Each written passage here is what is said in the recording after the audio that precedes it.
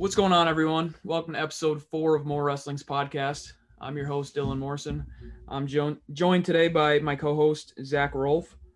How are things going down in Corning, Elmira area, Zakk? Not too bad. Yeah. Busy. Just started practicing yesterday up at Corning, sort of. Whatever you want to call it nowadays. Yeah, for sure. I mean, we're in the same boat up north and trying to find practices here and there. Obviously, competitions are few and far between, but obviously we got to travel to compete, so it's not bad. Right. Let's get into some college talk here. Talking about a few of the Division I matches that I talked about last week. Over the weekend down in Binghamton, Binghamton picked up a win 27-7 or 27-20 over Ryder, at 125. Binghamton's Micah Rose, he's a freshman. He made a successful college debut, picking up a fall over redshirt senior Jonathan Trope. That was a solid debut and a nice start to the match for the Bearcats. But Micah, don't you? Yeah. He's wrestled with me in the offseason quite a bit. Really great kid. Man, was it fun to watch that match. It was kind of crazy. He ended up going down 4-2 in the first period and decided to wake up after that. Ended up getting a couple takedowns, got a turn in the second period, and ended up putting him away at the end of the third with 1 second to go. I got pretty fired up after that one. Yeah, I mean, I know Micah as well. He went to Lowville. I mean, I kind of watched Micah growing up and through the youth leagues and whatnot that we have up north, and he's actually been to the Bears Den practicing over the summer up here in Gouverneur. So yeah, I was excited. Awesome. I was excited for him to pick up that win, and it was definitely a nice start for the duel.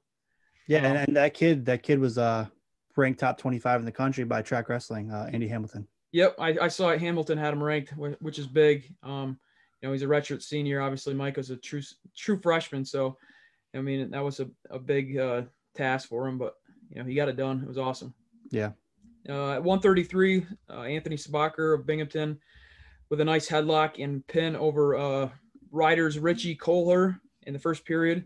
He took no time to get that pin out of the way, and back-to-back falls for the Bearcats really picked up the momentum. They just kind of took off from there. I mean, like you said, the momentum kept going, especially at the next match. It was a real close one. Go ahead if you want to. No, yeah, go ahead. Talk about Zakk. Yeah, he. I mean, it was really weird. I mean, to be honest, Zakk didn't look his best, and you could tell at the end of the match, he kind of looked up at his coach, just trying to shaking his head, like he knew that wasn't his best performance. He kept making some sloppy mistakes and just kind of let the kids stay in the match. Ended up just pulling it out 6-4. Yeah, so that's we're talking about Zakk Trampe. He's at 141 pounds for the Bearcats. He is ranked by Flow in the country at 133. I don't know if like the move up to 41, just knocking the rust off, or I don't think it's a big deal going up to 141, but maybe he just wasn't. Obviously, he wasn't happy with his performance, but maybe it's just the first match jitters. I don't know. That would be. I mean, the weight adjustment's always different when you go up in a weight class, and he doesn't have like a traditional body type, right? I mean, he's real long and lanky, yeah, and makes stuff. When you go up weight classes, that long and lankiness gets a little more harder to use when the guys are a little bit stronger than they were down to 33. Yeah. So they kept the momentum rolling after that match, and Binghamton's Michael Zarif pulled a close 8-7 win over Wyatt McCarthy of Ryder. Last year, Zarif was 2-12 on the year. So starting with a win in a swing match was huge for himself and the Bearcats. Yeah, that was another weird-ish match. I mean, it was 7-7 going into the third, and the escape kind of put him ahead and did a really good job hand fighting and staying in a really good position and, not just backing up and letting the refs get in the match. Yeah, yep. So at 165, the Bearcats picked up a win with freshman Brevin Casella. He decisioned Jake Silverstein of another Ryder guy.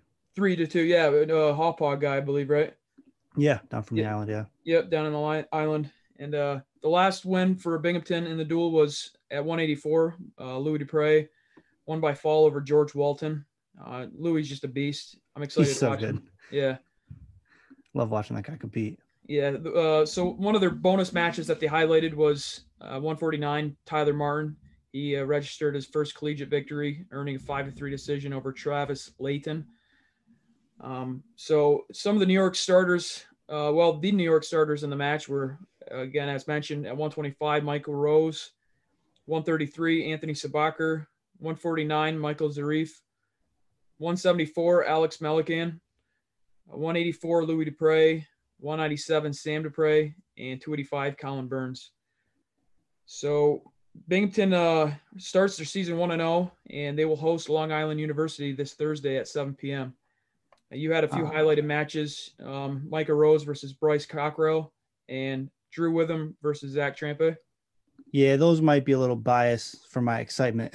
Yeah, no, Obviously, Drew wrestled for me, and Micah wrestled with us in the off season. But I was talking to Drew about the duel, and he thinks that Micah and Bryce Cockrell is going to be a really good matchup coming up on Thursday. Yeah, he would know. So that's awesome. I'm excited for Thursday's match. Yeah, and I'm not sleeping on Drew knocking off his first ranked guy. I mean, again, I'm biased, but yeah, make it happen on it. Yeah, are they allowing spectators at Binghamton or? No, we tried. Yeah, we were gonna have a good little contingent going up, but we got denied. Yeah, that stinks.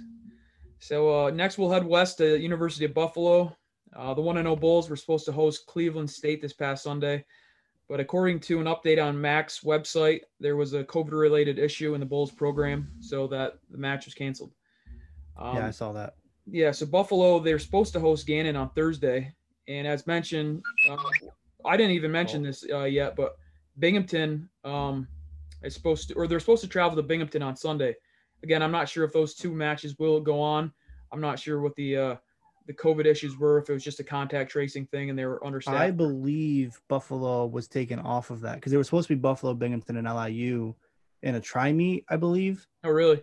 And I believe Buffalo, because when I last looked before the COVID stuff happened with Cleveland State, Buffalo was no longer on the schedule for that. So I don't know what changed, but yeah, I don't believe they're supposed to be there.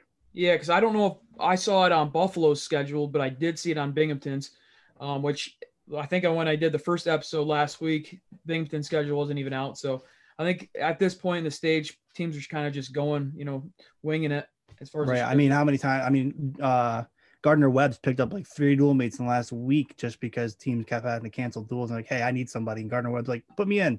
Yeah, I saw that on Twitter as well. Yeah, that's awesome. But I guess if we do see the Binghamton versus Buffalo showdown, we might be in for a treat at 149 or 141, where nationally ranked Derek Span of the Bulls and Binghamton Zakk Rolfe, as I mentioned, nationally ranked, will square off.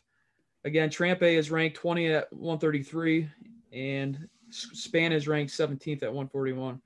So if they do wrestle, that's a match to look forward to. But I don't see a lot of riding time or no riding time because they're both going to ride each other the entire time. Yeah, for sure. Like I mentioned, Span had over 4 minutes in his first match of the year. I'm actually trying to work with him right now to get him on the show in the next week or two. That'd be big. That'd be awesome. Yeah. So down at West Point, Army and LIU competed in a tournament-style matchup. There was 12 matches. There was no team score. You mentioned the duel was postponed. You obviously have an inside scoop too. So you mentioned the duel was postponed a few times throughout the day. What went on there? Yeah, so the duel was originally supposed to take place at 2:00, and at I don't know, around 11 o'clock they decided, hey, we got to postpone this, and I reached out to try to find out why. And I guess Army requires to do their own tests in order to come on campus. I don't know if it's like a special test or just they have to administer them to make it official for them to be on campus. So LIU took the tests on Monday, and come Saturday, Sunday, I don't remember which day it was. Yeah. But come that day, LIU's told, we don't have the results of your tests yet, so you're gonna have to wait. So at 11 o'clock they postponed it to 5, and they were like, all right, we'll try to get this done by then. And it just kept getting pushed back and pushed back and pushed back. Finally, it was scheduled for 7, and LIU was like, we're just going to have to leave with the 5 guys that can compete, because they had 5 guys previously test positive for COVID, and those guys didn't have to get tested. So they were able to take 5 of the guys up to Army and compete with just 5. So they ended up doing the tournament round that way. It wasn't like a dual score with only 5 guys and 5 forfeits. Yeah. I kind of talked a few days ago with John Clark, and I mentioned he was going down to VMI to wrestle, but he said like he would have to forfeit. I think he forfeited 197 and 285 because of COVID related issues. But he mentioned, and I even agreed, like you're not going to let it just slide away and not have a match at all. And it was kind of beneficial for the Army and LIU to have some matches, especially when you look at Army's roster and they have got 50 guys on their roster. So I mean, they Holy benefited crap, I from did it. not see that. Yeah, it's big roster. So the Black Knights are set to host Hofstra Saturday at 2 p.m. So hopefully everything goes on there, because next up, Hofstra, their match against Bucknell for this past Sunday was canceled. This makes the second match to be canceled on the year, both stemming from COVID-related issues. As I mentioned, they're scheduled right now to travel north to West Point. Not sure what the plans are for that match yet, but if they do, there's a fun potential matchup at 285 between number 17th ranked in the country, Ben Sullivan of Army, and number 22 of Hofstra, Zakk Nightenward. They were both earned at-large bids for the NCAA season last year, so that could be a good match. I know Nightenward's a fun guy to watch. Dude, he is so much fun to watch. Is he the one that broke his elbow in the state finals? No, he broke. Well, he broke the other guy's elbow in the state finals. Yeah, the others. What the heck's his name? Oh man, I can't remember. Yeah, that stinks that I forget it. But yeah, that was an insane match. They were just throwing each other for 6 minutes. Yeah, because they're both 11 guys, right? Yeah. Or no, Uniondale, that's 8, isn't it? Yeah. It's 8's Uniondale. Yeah. So I think I thought they wrestled earlier in the year. But yeah, he broke his elbow, and the other guy wanted to wrestle. It stinks that I'm drawing a blank. He walks up and he's standing on the line with his elbow like hanging off his arm, and everybody ready to go. Center just it was bad. Yeah. But the Hofstra's starters, even though we haven't seen them yet, are Dylan Ryder at 125, Vinny Vespa at 133, Ricky Stam at 165. They had their inter-squad wrestle-offs. Ricky beat Ross McFarland of Phoenix 3-1. That was mentioned. It was a pretty good match. And as I mentioned just a second ago, Zakk Nightenward at 285. All 4 are New York guys. And further down on the island, we go to Long Island University. And as we mentioned, Drew Witham, you got to be excited to watch him to getting in the lineup as a freshman and having a successful, debut and successful outing down in Bucknell. Yeah, that was a lot of fun. He his first match was the one we were most worried about, because he ended up wrestling another true freshman in Curtis Phipps from Bucknell, who was actually the PA state champ last year at 126 pounds. He was ranked 75th in the country by Matt Scouts for this 2020 senior class. So it was pretty nice to see Drew go down and instantly make a big impact on somebody who was pretty highly ranked in his own class. Yeah. Yep. As I mentioned in the Army's, preview, they are supposed to be wrestling Army, and a few of the starters on the Long Island University's team they did wrestle Army, but a few of their starters are Drew Witham at 141, Chris Gomez at 149, Ryan Farrow at 165, James Lagan at 174, and Tim Nagoski at 285. They will be traveling to Binghamton Thursday for a duel at 7 p.m. As I mentioned, Zakk's not invited to that. I'm sad. So, as I mentioned on the first episode, we will be talking about the non-New York schools with New York guys on their team. Iowa State has Zach Redding at 133. He's starting for the Cyclones. He had a 9-7 win over D2 Wesley Dawkins of Nebraska Kearney. He was a runner-up in 2019, and he's a 2-time AA. And he also had a win 7-4 over D3 Zach Licht of Loris.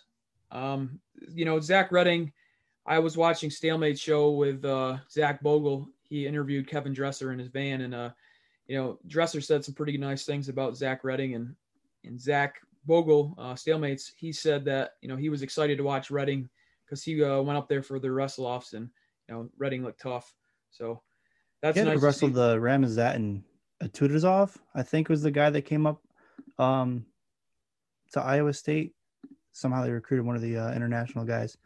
he's really good in freestyle. So it's got to be a good go in there for him to be knocking him off and the rest Yeah, off. that's true too.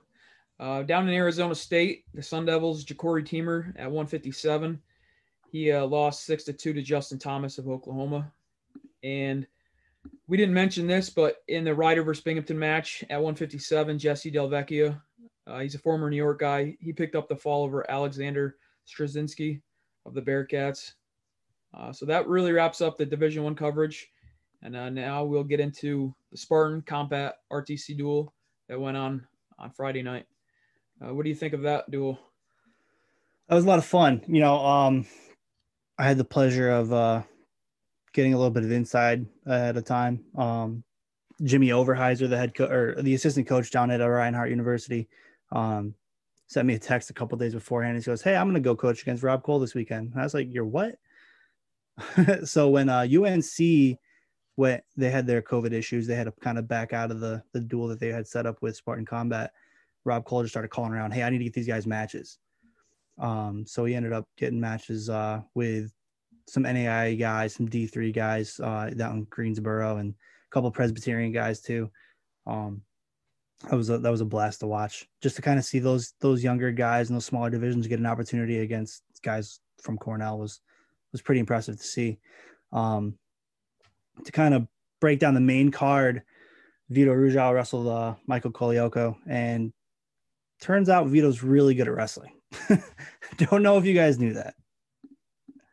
Yeah, his in and out motion, and I think Cole called it his happy hands or the Vito hands. Vito hands, yeah. Vito hands, that was great. Yeah, so that was awesome. His in and out motion just so quick.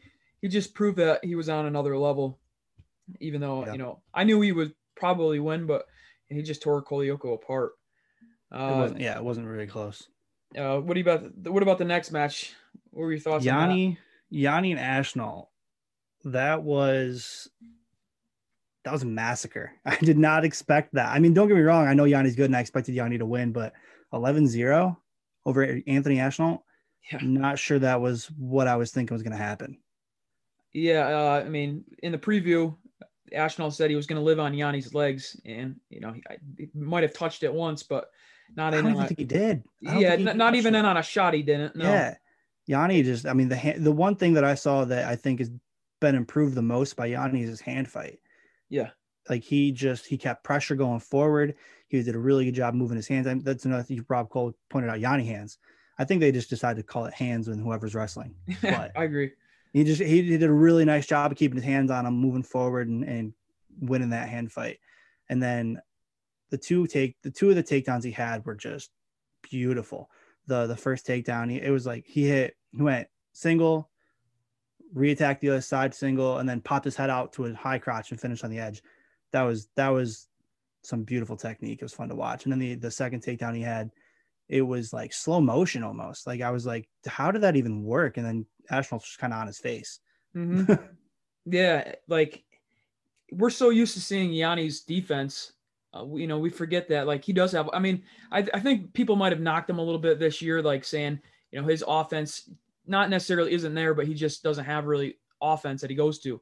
But he proved against Ashnall that he does, and his hands, every time Ashnall reached, his snaps were just so heavy, and yeah, he tore him apart, and it was awesome to watch. I'm a big Yanni fan. I think another thing that I've noticed from his improvement, and obviously I'm not a professional, I don't know everything, but one thing he used to do a lot of is he just kind of take a shot and kind of get his hands locked, and he was really good at building up and working up and finishing that shot. But once he got to the US Open and the senior level, he wasn't able to do that quite as often, and you're seeing him do a better job of kind of getting his hips underneath him and penetrating through his offense. And it's clearly shown, especially in that last match. Mm-hmm. So the next match is Gabe. We can confirm that he's a large human, right? That is true. He didn't even look much smaller than Mike Mock. No. Am I wrong? I thought they looked pretty similar. Yeah, there was definitely some a little bit size, but not noticeable or anything. Gabe's just a thick dude. He's just a bear. What'd you think about that call, the 4-2? Yeah, I was going to talk about that. I don't know, because like obviously Rob, but he kind of said, yeah, he stopped stopped him, but in a way, not really. You could kind of tell Mock did. I don't know. It's hard to tell. I'm not a freestyle guy. I mean, I'm a freestyle guy, but not a ref that could make that kind of call. I mean, Right. they go either way. I've never seen a 4-2.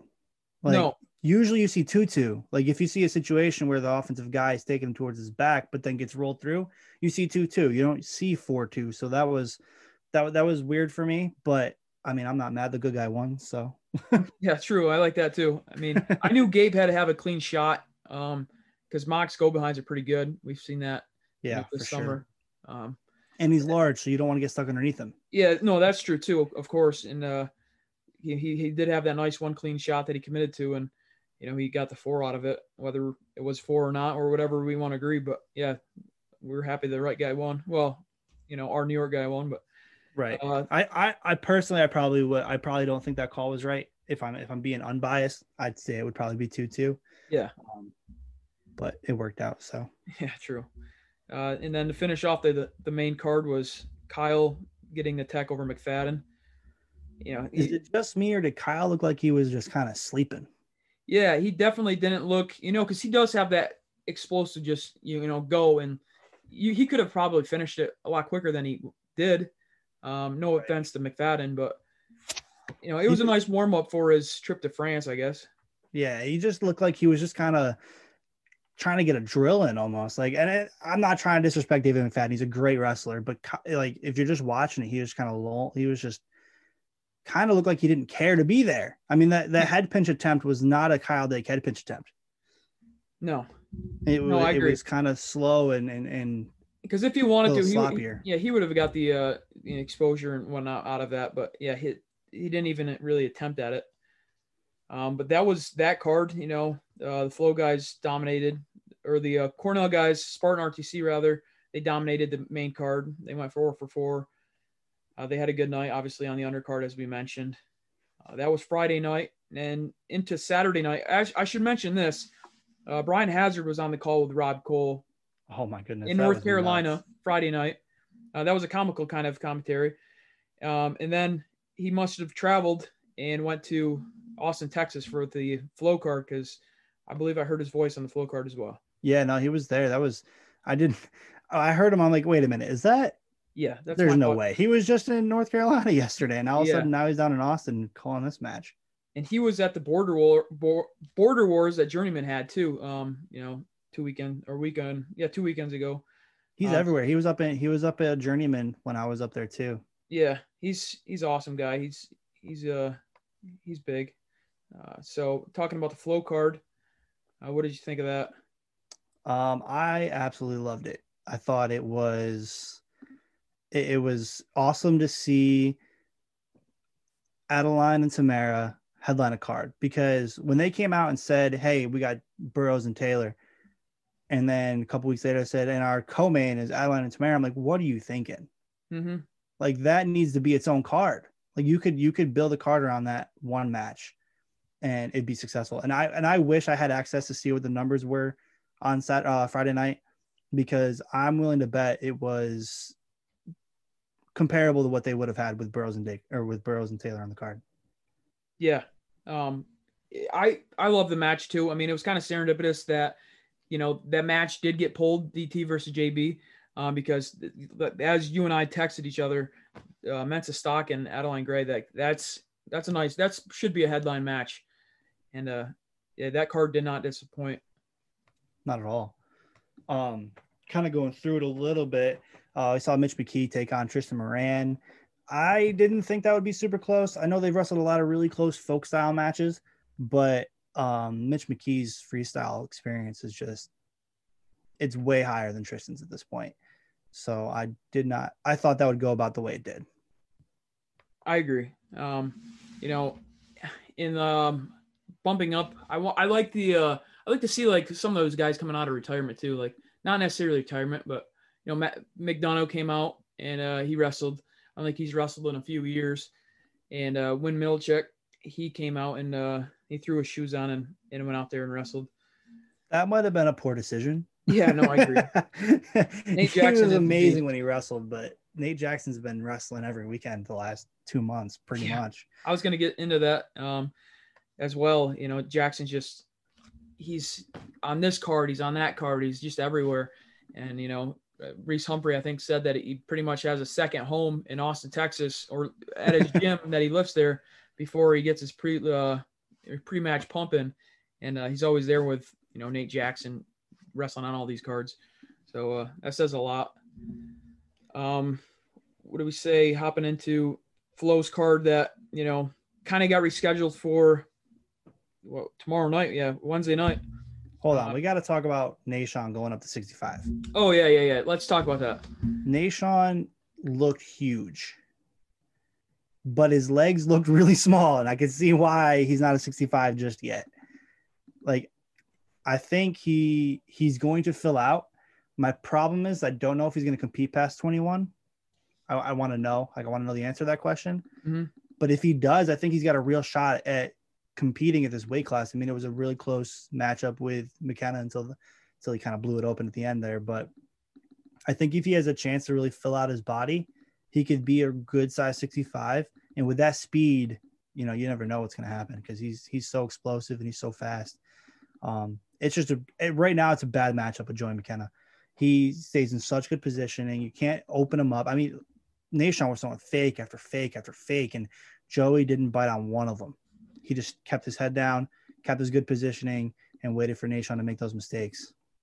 Yeah, that's true. I mean, I'm looking forward to that because Seth, I guess that's the next matchup, but just Joey being a fundamentally sound wrestler, Nashon I think it's going to be beneficial for Nashon, obviously, at 65. Going 57, it might take away some of his, explosiveness. Not that it really did against, at the Flow RTC Cup, but he was wrestling at 60 there. Yeah. That was obviously the weight allowance, and further down, it would not have benefited him very much. But, the size difference. I saw a video of James Green and Nashon competing with each other, and obviously one went up to 65, one went down, and you can definitely see the size difference. It kind of looked funny, but I think Nashon's going to do well, as he fills into the 65 kilogram spot. For sure. And he's already qualified for trials, so if he's going to be there regardless. Oh yeah, dude, I forgot about that. Yeah, I mean, because the 2018 World Team, so he's in. I watched that down in Lehigh. So let's just get into the card tomorrow night, I guess. JB versus David Taylor. What was a match pulled from one card turned into another card happening 4 days later. Which I thought would happen. I mean, they're not going to just throw one match on a card. Oh yeah, I knew that. You got to think they were going to fill it out somewhere. And they kind of did pretty well, adding, high school and, the girls match. Dude, I'm so excited for this, actually. Like, I can't wait. I think they did a really nice job getting this put together. Let's dig into the 116-pound match between Anthony Knox and Ben Davino. Yeah, so Anthony Knox is really good. He's an 8th grader. He took 4th at Super 32 in the high school division. He lost to the champ Kilcarry and Jess Roga for 3rd. Davino is currently ranked 7th in the country by Flo and 10th by Matt Scouts. He lost in the blood round at Super 32 to Jess Roga as well. The one common opponent they have is Barrick Jordan from Ohio. He majored Davino, he beat Davino in the semis of Super 32. Or Jesus, what am I thinking? No, quarterfinals. There we go. So Jordan beat Davino in the quarterfinals of Super 32. And then on the backside, Anthony Knox majored Barrick Jordan in the Conti semis. So, I mean, transitive property would say Anthony Knox is probably going to control this, but I mean, transitive property always doesn't work in wrestling. So yeah, true. So who are you going with, Anthony Knox? Oh yeah, for sure. I mean, he's a hammer, man. He's going to be so good coming up. I'm excited to see him compete in high school. Yeah, same here. So the next match is 117 between Sage Mortimer and Audrey Jimenez. Yeah, so I knew who Sage Mortimer was. She made a cadet world team in 2019.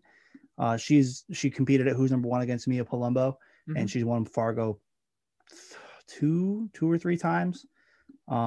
And when I saw Audrey Jimenez, I wasn't exactly sure who she was, mainly because she's still young. I think this is her freshman year in high school. She competes for Sunnyside, Arizona, where RBY and Etchemendia competed in high school as well. She was a U15 Pan Am Gold in 2019. And at the same tournament where Sage won cadet trials, she won U14 national title. So I'm excited to see how this goes. I've never seen Audrey wrestle. I haven't had a chance to like watch any matches yet. I'm probably going to stick with Sage in this one.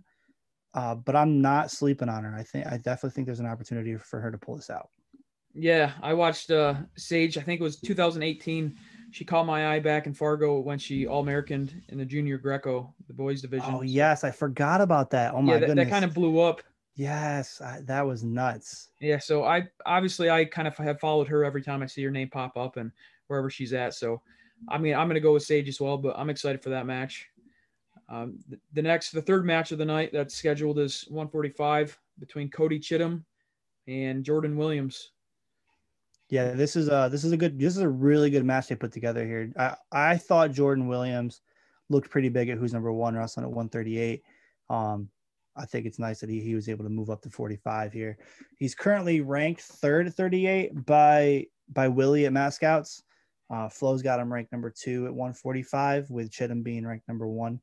I think Willie has Chittum number 2 at 45 behind Joel Vanderveer. This is going to be fun. I think this is going to be maybe outside of Jordan and David, the match of the night. I know it's only a high school match, but this is going to be competitive. It's going to be electric. And I'm excited to see how this hand fight goes, because Cody Chittum is mean. Yeah. I was going to say they like to scrap. So that's going to be an awesome match. The number one is kind of up for grabs, as far as the flow rankings go. So right. It's going to be an awesome match to watch. And we saw Williams and Vanderveer both at who's number 1. They both lost to Jesse Mendez, but I wish that they would make that a round robin. I know why they don't, but I think if we would have had a chance to watch Williams and Vanderveer wrestle, that'd have been a lot of fun too. I agree. Yep. So that was the third match. Going to the fourth match, back up to the senior level, 65 kilograms, Seth Gross versus Joey McKenna. So I got to ask, what's going on with, Seth Gross? He's up and down. I mean, obviously he's a competitor, but he's going to go wrestle whoever, but he's down at 57, not necessarily 57, but he wrestled Thomas Gilman a couple weeks ago. Now he's wrestling Joey McKenna. Yeah, he is literally anywhere, anytime, anyway. He does not care. Yeah, man, he just wants to compete, and I love it. Unfortunately, I think he's a little in over his head here. Mm-hmm. I think, we just saw Seth lose to Nashon at the RTC Cup, and obviously we saw what happened on Friday night with Nashon and Joey. I think Seth Gross's style will be a little bit better against Joey, just because he's scrambly and he can make weird things happen. But again, like I mentioned with Joey, against Nashon, Joey is just so positionally sound. I'm not sure all the weird stuff's exactly going to work. So I'm really interested to see how this is going to play out. I'm still going to take Joey, probably with like a 6 or 7 point victory here. I'm not going to say a tech, because I just never know what's going to happen with Seth Gross's matches. Yeah, no, he just has a way of pulling it out. Yeah, because Seth, obviously, he's a pretty crafty wrestler. I'm not going to say he's stylistically like Yanni, but as far as, if somebody's in on his legs, that's half the battle. But yeah, Joey McKenna had the win over Yanni. Not that he figured him out, but he's used to that kind of wrestling, I guess. And he's not going to be, I don't think he's going to get, scored on as easy against Seth Gross as far as, his craftiness. But this might be my bias speaking, but I'm throwing that match with Yanni out. Yeah, no, I am too. But I mean, it was there, and I guess they wrestle a lot anyways. But yeah, I think like you said, Joey McKenna, he's very good position, and I don't think he's gonna let Seth Gross score on him. Maybe as easy as sometimes he might, but then again, Joey McKenna is pretty tough. I was gonna probably take him anyways, and as you mentioned, I mean, Joey McKenna is starting to fill out to 65. He's definitely gonna have that. Go ahead. You're good. Go ahead. I was gonna say he's like the perfect size for 65. Yeah. I mean, like him and Yanni are probably the most, the ones that aren't cutting the weight to make it. I mean, Zane's huge, Ashnault's huge. I mean, James Green is gigantic. So like when you look at the small list of guys that make the team, it's Zane, it's Jo, who's might be the biggest of all of them. It's James Green, it's Yanni, and then you could throw Joey in there for that win over Yanni. But I mean, when you look at it, those two are the ones not cutting any weight. So when you go to a 2-day weigh-in, or even just day of scratch, like I think when it comes to that, they definitely have the more advantage in that situation. Yeah, I agree with that as well. The fifth match is at 215 between Jaden Cox and Nate Jackson. Obviously, it's kind of a little catch weight. Jackson's at 86 kilogram guy. Jaden, he's bumping up to wrestle Jaden Cox. But is it a catch weight? I'm pretty sure this is above 97. Is it 97, 213? Yeah, it's a. Yeah, he's just bumping up. But yeah, he's just bumping straight up. Like that's 215. I mean, I don't know if Jaden can, get down to 97. Obviously, well, whatever right now, but well, 97. I mean, it's only 2 pounds. Yeah, it's only 2 pounds, but like similar to Seth Gross, Nate Jackson, he's just a gamer. He's wrestled a lot in the last 4 to 5 months. You said he's a madman, and he is. He's the dude who competes against anybody. Yeah, I mean, he's going up to wrestle Jaden Cox up an entire weight class. I mean, it's not. I mean, like I love Nate Jackson, I respect him, but he's not Jordan Burroughs. Jordan Burroughs is going up a whole weight class, wrestle world champ. Yeah, he's a 5-time world champion. Nate Jackson, I don't believe he's made a national team. I don't believe so either. And he's bumping up against a 2-time world champ, 4-time world medalist. Yeah, like, that's not the same thing. You know what I mean? Like that's crazy. Yeah, I mean, as Gant said, there ain't no weight in the wild. So, I like the fact that people are stepping up and bumping up, doing what they're doing to wrestle. Right. But I'm glad we saw Jaden over the weekend. It seems like it's been a while since we've seen him. Though, I think the explosiveness and gains that Nate has made in the last 4 to 5 months competing on all these cards, it's not going to be enough to wrestle or to wrestle with, probably to be competitive against Jaden. But Jaden's just so, athletic, and his offense is just fun. Like I'm excited to watch Jaden and Snyder wrestle. Dude, I cannot wait for that match. That's going to be, I'm not ready to make a pick, but that's going to be crazy. Yeah. So just to see another match, but Jaden Cox, doing what he does, it's going to be, awesome to watch tomorrow night. But I mean, of course I'm taking Jaden Cox all the way, but it'll be a fun match to see. And our final match of the night is at 86 kilograms. Jordan Burroughs is bumping up to wrestle David Taylor. I don't need to, introduce these guys, but what do you think about this match?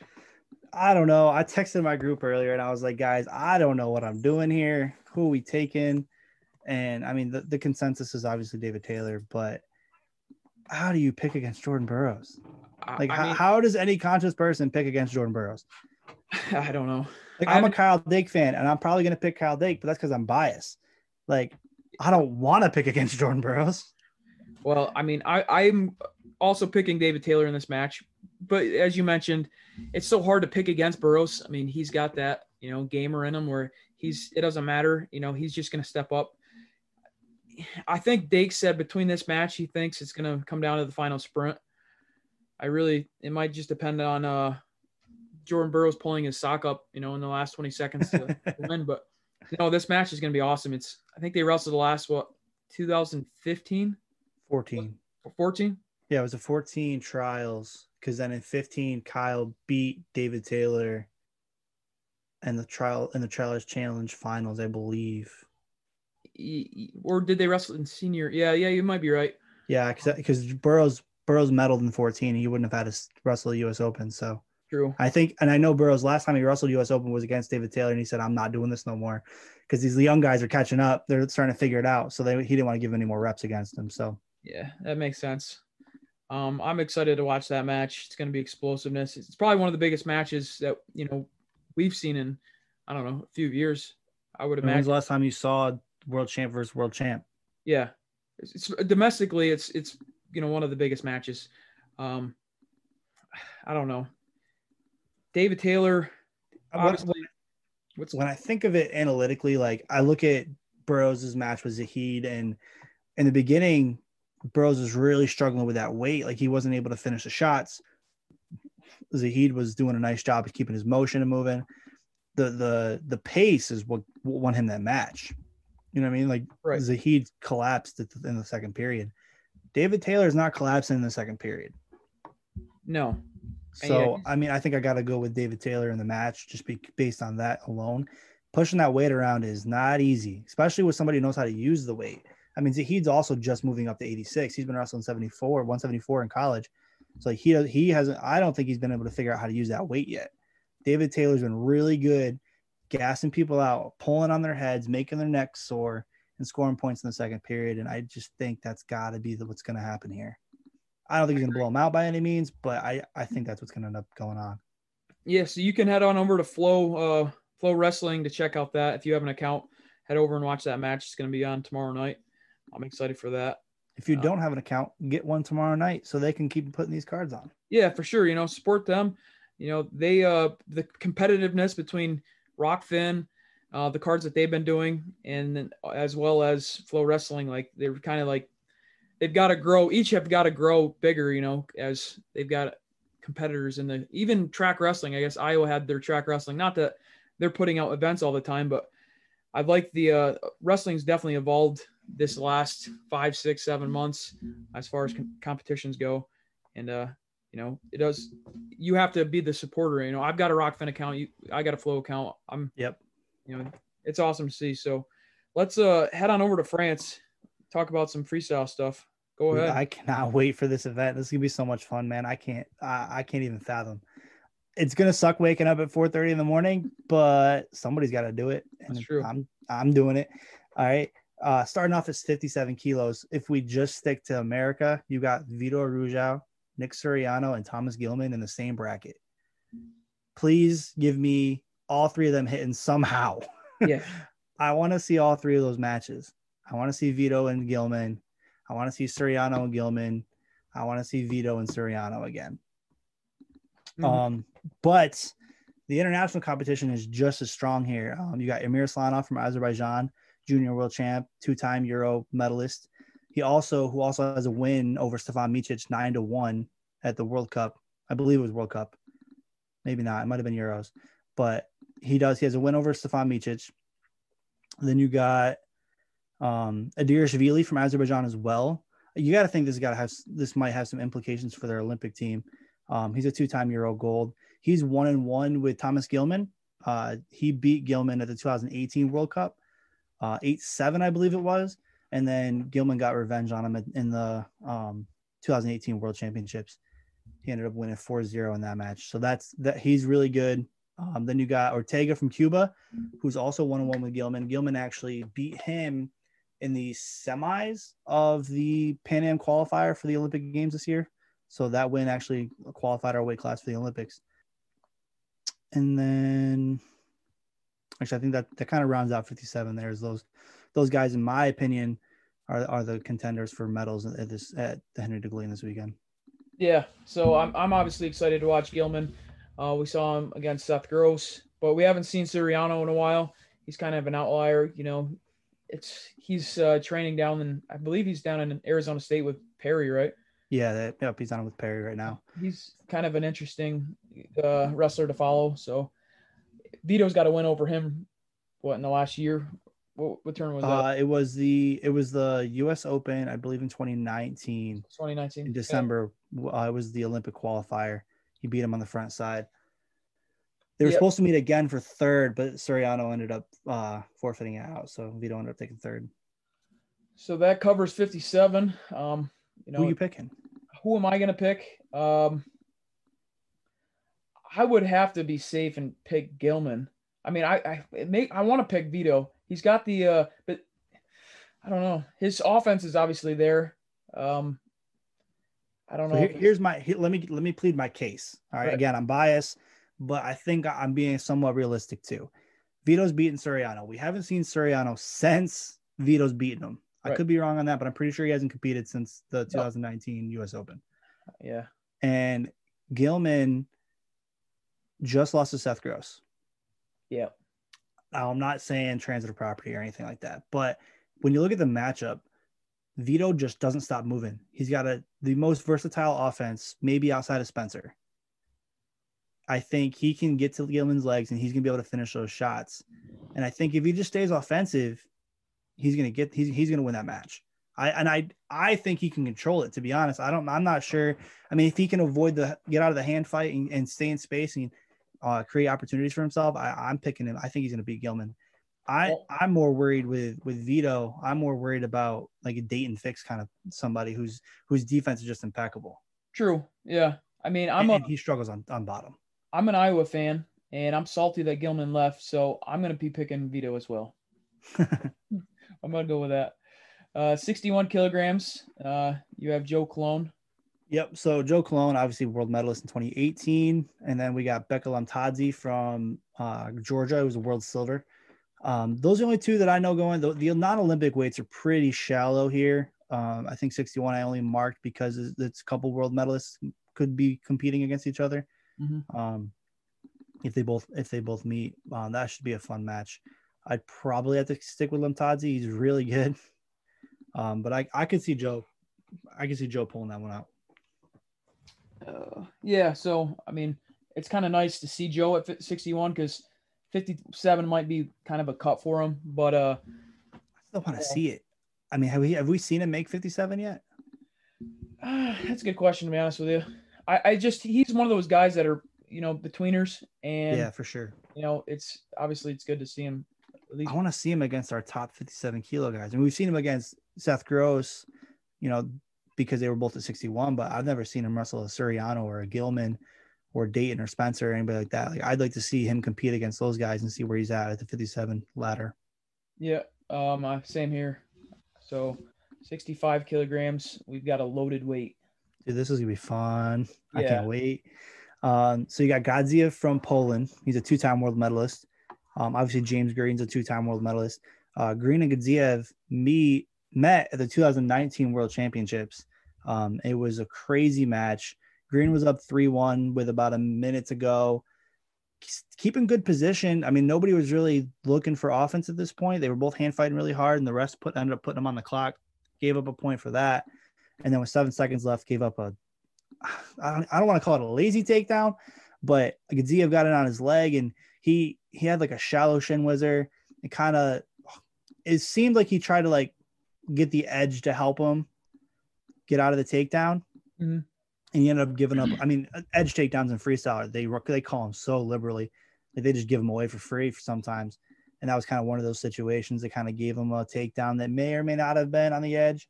But we've seen that a lot recently with edge takedowns getting given up easily. So Gadziev ended up winning that match 4-3 because they challenged it, but really 3-3 in criteria. And then we got Kędzierzejewski from Georgia, 2-time world and Olympic champion. We saw him wrestle Yanni back at Beat the Streets. He ended up beating Yanni 6-6. He also wrestled Jaden Ironman on the Iowa card, and he actually lost to Ironman. I believe it was 4-1. Ironman hit him a couple of nice double legs. They were beautiful. Period. Yeah, that was unreal. Then you got Valdez Torbier from Cuba, 2-time world medalist. I believe he beat Zane at the World Championships last year. Knocking Zane out of the tournament. And then we got Yanni. I mean, what else I got to say about Yanni? 2-time cadet world champion. It's weird to say that's his currently most used international result. Because obviously we all know he's much better than a 2-time cadet world champ. Mm-hmm. But that right now is his criteria.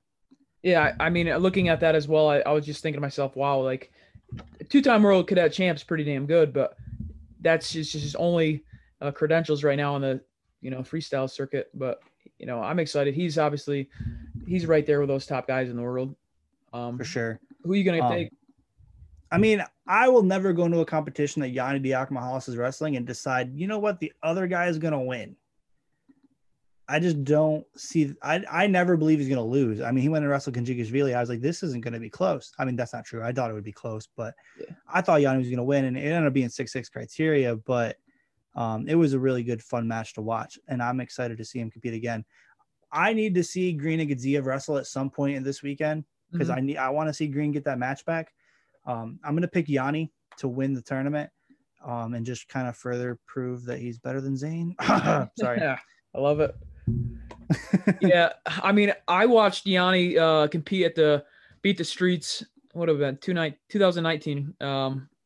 Was or two, yeah, 2019. I was living He's down, Bajrang. yeah, just north of New York City, and I went down, watched Yanni take on Bajrang, and oh my gosh, what an incredible match that was! And you know, it That was so just much fun. Hulu Theater was just, you know, it was erupted, you know, USA chants and whatnot. I'm gonna pick Yanni as well. I like the dude. You know, he's a great guy. His dad travels all the time. You know, competes. I think he was down North Carolina. You know, Yeah. they're good family. I'm a big Yanni fan, and that's who I'm picking. So my ideal semis is Gadziev and Green and Kinchikishvili and Yanni. Yes. With Yanni and Green. Actually, I kind of don't get me wrong, I'm not going to pick Green to lose, but like I'd like to not see Yanni and Green wrestle for the third time in 2 weeks. Yeah. So it'd be nice to see him wrestle Kinchikishvili and then Gadziev or even Valdez Torbier. But I think the top four are going to be Yanni, Kinchikishvili, Green, and Gadziev. Nice. So that kind of covers 65. You know, it's a loaded weight. I'm excited for it. 74 kilograms. Another Spartan RTC guy. Kid Dynamite, Kyle Dake. He's one of the guys mentioned. Who else you got? So we got Kent Chadzi from Georgia. Now, I've been wrong about this guy a couple times now. I thought this is the guy who's wrestled Jordan Burroughs a few times and given him fits at World Championships. But it seems that I'm wrong. But he is currently ranked 11th in the world. He has some really good wins. He's beaten Kadia Magomedov from Russia. Who else has he beaten? He lost a close match to Sidikov in 2019. He lost 5-3. And he has a win over Kazimierad Gaziev, which is also in Azerbaijan. He's a former world medalist. Those are kind of his good wins that I'm seeing right here. But he's really tough. And then you got, I mentioned Gadziev. He's also there. So those three are kind of the top three that I see. I don't see any way Kyle loses to any of these guys. Oh, no. But I think if I have to pick a final, it's probably Kyle and Kinchadze, obviously given the way the bracket gets drawn out. Yeah, I'm going to pick Kyle as well. Obviously, he's one of the top guys. He was returning champ at 79 kilograms, world champ. Going down to 74, you know, this is going to be, obviously I'm picking Kyle over Burroughs. So, you know, I'm a Kyle fan. I think 74 is his weight for 2021, and I'm going to pick him here. So I agree. I'd like to see him wrestle scratch again. I mean, this is +2. I'd like to see Kyle wrestle scratch 74 before trials. I don't think we're going to get to see it. I don't think it'll make a big difference. Everybody thinks he's so big, but I believe he walks around at like 180. Yeah, if that, right? Yeah, if that, right? I mean, he struggled. I mean, he there was one point, I think last year, he was like almost a kilo or two under for Final X in 2019. So I can see him being fine at 74, but just because everybody's like, oh, he's so big, I'd like to see him make it and just kind of shut everybody up. Yeah, not that he cares what people are saying. Yeah, he don't care. I'm walking barefoot around the yard and catching that sunlight too. So I'm believing in whatever he's doing. Hey, somebody called me out because I was all in on this solar callus thing. Yeah. All right. I'm like, I'm gonna go get some sun. I'm never gonna get sunburnt again. And everyone's like, dude, it's called a tan. Yeah. Like, what do you mean? It's a solar callus. And we got in a big argument. I'm pretty sure they're right. It's just a tan. Kyle just wants to make shit sound smart. Yeah. I'm all in on what he does, and it's just kind of funny, especially the banner he has with JB. But we'll save that for another day. Right. It's too much to get into on that one. But 86 kilograms. Go ahead. So we got Zahid. Everyone knows Zahid, 2-time NCAA champ. Yep. Reichmuth, he was a world medalist. Akbarov, 3-time age-level world medalist from Azerbaijan. He's really tough. And Marzagashvili from Georgia.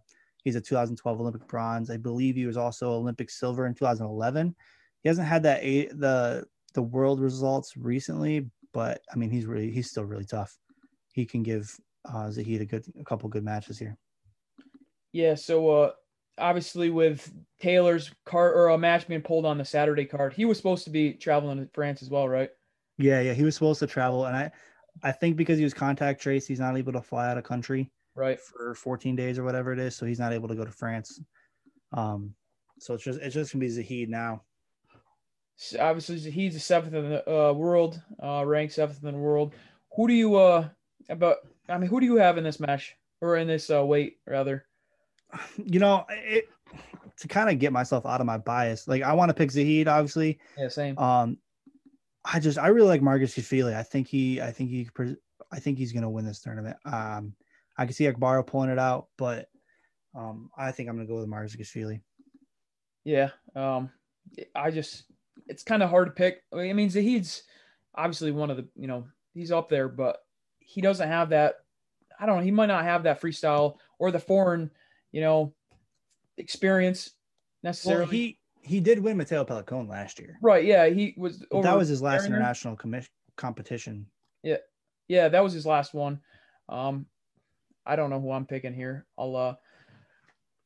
I'll just go with Zahid as a USA guy, and I guess necessarily cover, or I don't follow. I shouldn't say I don't follow freestyle as much, but I don't have as much experience with these guys as I do Zahid. So, that's that for 86 kilograms. 97, we've got Kyle Snyder and Sharifov of Azerbaijan. Dude, I need to see this match. I need this to happen. Sharifov is one of the only dudes who can claim they have a win over Kale Sanderson, Kyle Snyder, and Jaden Cox. Yeah. Like, that's unreal. Yeah, this dude's been around. Right. That's unreal. I know he won Worlds in 2011 when Kale came out of retirement for that one tournament. And obviously beat Kyle Snyder last year in the World Semis. I need this match to happen, and I need it to happen now. Yeah. So give me Captain America. Exactly. Captain America. I was upset about that loss, obviously, last year, as anybody would. But, yeah, Snyder, a little bit of more offense. I don't know about the what do you think about his move to Penn State? And, has he been a different wrestler, do you think? We've only seen him wrestle like a few minutes, right? I mean, he went to the U.S. Nationals where he was wrestling Kyvan, and Kyvan actually, before he got hurt, took him down and looked like he was kind of controlling the match.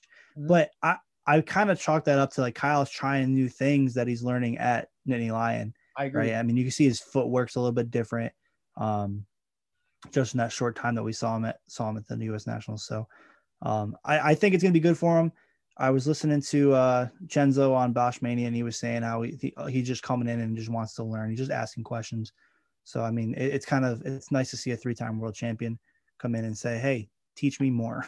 Yeah, I caught that as well. And I thought highly of, Snyder. I mean, I still, I guess, think highly of Gilman as well, but, they're just expanding on their craft. And, obviously Snyder's going to look a little different, trying some of these new things, but, it's going to, after a while, it's going to be very beneficial for him, and he's going to do what he does. And that's, pick up world titles, hopefully. 125 kilograms. Go ahead. So we got Gino Petriashvili of Georgia and Nick Gwizdowski of America. They're the really only two guys who with notable results in the bracket. Petriashvili is a 3-time world champ, 6-time world medalist. And if your name's not Taha Agul, I'm not picking you to beat him. Okay. Yeah, I mean, I'm pretty sure his 6 world medals are because all 3 of his losses are to Taha Agul. Mm-hmm. I could be wrong, but I'm pretty sure that's the case. Yeah. So, I'm taking Gino. And I love Gwiz. But, I mean, he just lost to Paris. I mean, granted, it was his second time wrestling him in a weekend, but he lost to Paris, lost to Gable. I'm picking Gino. Yeah, I'm going to be picking Gino as well. I'm, of course, New York guy. I'm a big Gwiz fan. I've got his fat head from the Final X down in Lehigh a few years ago. That's kind of cool. Yeah, I've got it behind me. So, I'm a big Gwiz fan. Him and I share a passion for Stewart's, Stewart shops. Okay. Northern New York thing. He likes the deli dogs. So don't I. But I've got to go with Gino. He's the man for a reason, and obviously those 3 world titles and 6 world medalists. Gwiz is just maybe on tier 2 in the world. He's floating at bronze area, and those top 2 guys are just they're good. But yeah, for sure. I mean, Taha and Gino are just another level. But I would like to see was take another crack at Gino just to, make that trip over there that much better. You're going to get better wrestling those good guys, and he's not afraid of that kind of competition. I mean, I give him credit. He was the only RTC or big guy for Spartan or Wolfpack's wrestling club in the RTC Dual or Cup rather. He wrestled against Gabe. He wrestled against Mason twice. He steps up, and I hope that he gets a crack at Gino. But yeah, for sure. So our women's team, we've got a lot of girls wrestling over there. Dude, I'm excited. I hope some of these guys hit. Yeah, quick rundown on that. Let's hear it. All right, so 50 kilos, we got Sarah Hildebrandt, obviously world silver medalist. Amy Fernside. 53, we got Jakara Winchester, world champion. 57, Helen Maroulis, doesn't need an introduction. Lauren Louvet, I believe she won senior nationals this past summer or in October. Could be wrong about that. I know she's been really tough, having some pretty good results recently. Kayla Miracle and Macy Kilty. I need those two to wrestle. Macy's young and up and coming, and I think she's gonna threaten Miracle here. I don't think she's gonna win yet. I don't think she's quite there to win that match, but I'm excited to kind of see how that goes. And obviously Tamara Mensah-Stock just beat Adeline Gray, 5-time world champion. And then Forrest Molinari and Victoria Francis all at 68 kilos. I would love to see a Tamara and Forrest match before trials. I don't know how it's going to go. I mean, I'm going to pick Tamara, but Forrest has to be my second favorite female wrestler in the country. She just has so much energy. She's always fired up. I love what she brings to the table. Yep. And I just need to see her get all excited and drop an F-bomb on Flo again. Oh my gosh, I was just going to mention that. That's why she's one of my top wrestlers. I mean, for sure. I don't give a damn, but I was a little upset when the girls left Iowa, because I'm a big Forrest fan after those interviews. But I agree, we've got a lot of girls that are at the same weight as some of their teammates, and hopefully some of those girls wrestle each other and figure things out over in France. I will be dismissed if I didn't say we had 12 other Greco guys for a total of, I think, 33 guys traveling over, or guys and girls traveling over to France. I don't have the name for the 12 other Greco guys, but, we do have a good contingent going over to France for Team United States. Well, I could pull them up real quick. Give them a little airtime. Here we go. We got 60 kilos, Thomas Hicks. 63 kilos, Colton Rash and Devin Hester. 67 kilos, Jamal Johnson and Raymond Bunker. 77 kilos, Pat Smith and Peyton Walsh. 82 kilos, John Stefanowicz. 87 kilos, Terrence Zaleski, Vaughn Monrell Berner, Joel Navarre. And then at 97 kilos, we got Daniel Miller. I hate to admit it, but I don't know a ton about Greco-Roman. I do watch it when it's on. I just don't know enough about the ins and outs of the hand fight that they're doing to really understand what's going on. Obviously, I know how to. I know when they're throwing somebody, it's easy to know, hey, he just threw that guy. Yeah. But when you get to that high level Greco, it's kind of it's I don't want to say boring, but yeah, it's 1-1, 1-0, and until they get to the mat, when somebody gets placed down, it's hard to know what's going on. Yeah, I mean it's different, but good luck to those guys that are going over there. For sure. I obviously, if it's on, I'm gonna follow it, but it's some of those guys I guess aren't household names in America as far as wrestling goes. Right, and I heard that the IOC is looking at Greco to remove them from the Olympics in 2028. Yeah, I hope not. No, I don't either. I mean, yeah, I hope not for our guys' sake. We've got some good Greco guys. Obviously, some of those guys some of our top guys aren't traveling over to France, but right. I need Kamal Bey to just compete all the time. If yeah. Kamal Bey was the only guy I had to watch wrestle Greco, I would watch all day, every day. Yeah, that dude Hancock's is just tough. electric. I love watching Gio Hancock. Oh my God. Dude, Gio Hancock is great. When they put that match together with Gio Hancock and the guy from Cuba, I can't remember his name. Oh yeah. I was like, what are they thinking? Like, put these two guys against two guys a little below the rung. If you want to promote Greco wrestling, you got to get people interested in the in the fun part of it, right? We all love freestyle wrestling because we understand what's going on. We know the potential of the excitement that we can get, right? Mm-hmm. Like a lot of America doesn't know the potential that you can get with Greco-Roman wrestling. Throw on Fargo Greco, right? You're going to see some crazy throws because you got high level Kamal Bay against some high school guys that don't really know how to defend a wizard, or not a wizard, Jesus, a collar tie, right? Or an arm drag, right? If you throw on somebody like Gino Hancock to throw somebody around the mat for a minute and do some fun stuff, somebody's going to say, oh my God, that was awesome. I need to watch some more Greco. And I think that's one thing that we messed up. We try to get these high level matchups with Greco, and they end up being kind of boring because they're just kind of hand fighting. And finally someone goes down and they get gutted 4 times and it's over. Yeah, I agree. Right. Like we need to get some more excitement and make it exciting. So, I mean, what Chael do? Chael had a Greco match in the cage. It almost looked fixed.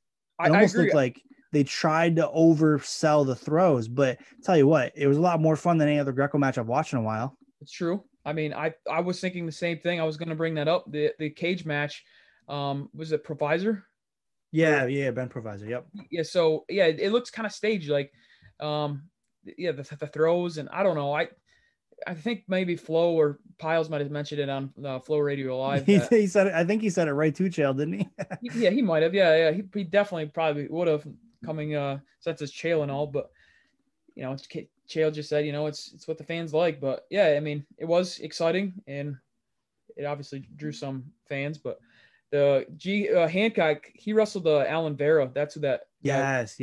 He's good. He's really good. Yeah, no, he's great, but he was just a little small to wrestle Hancock. Right. I mean, they looked like they were uncle and nephew wrestling around. Yeah. Yeah. I mean, give me Cabal Bay versus Jesse Porter. Shout out New York. Shout out Shen. Dude, every time. Yeah, they just brawl every time. Yeah. I love it. So that's pretty much the coverage for France. Yeah, women's freestyle is Friday at 4:30 a.m.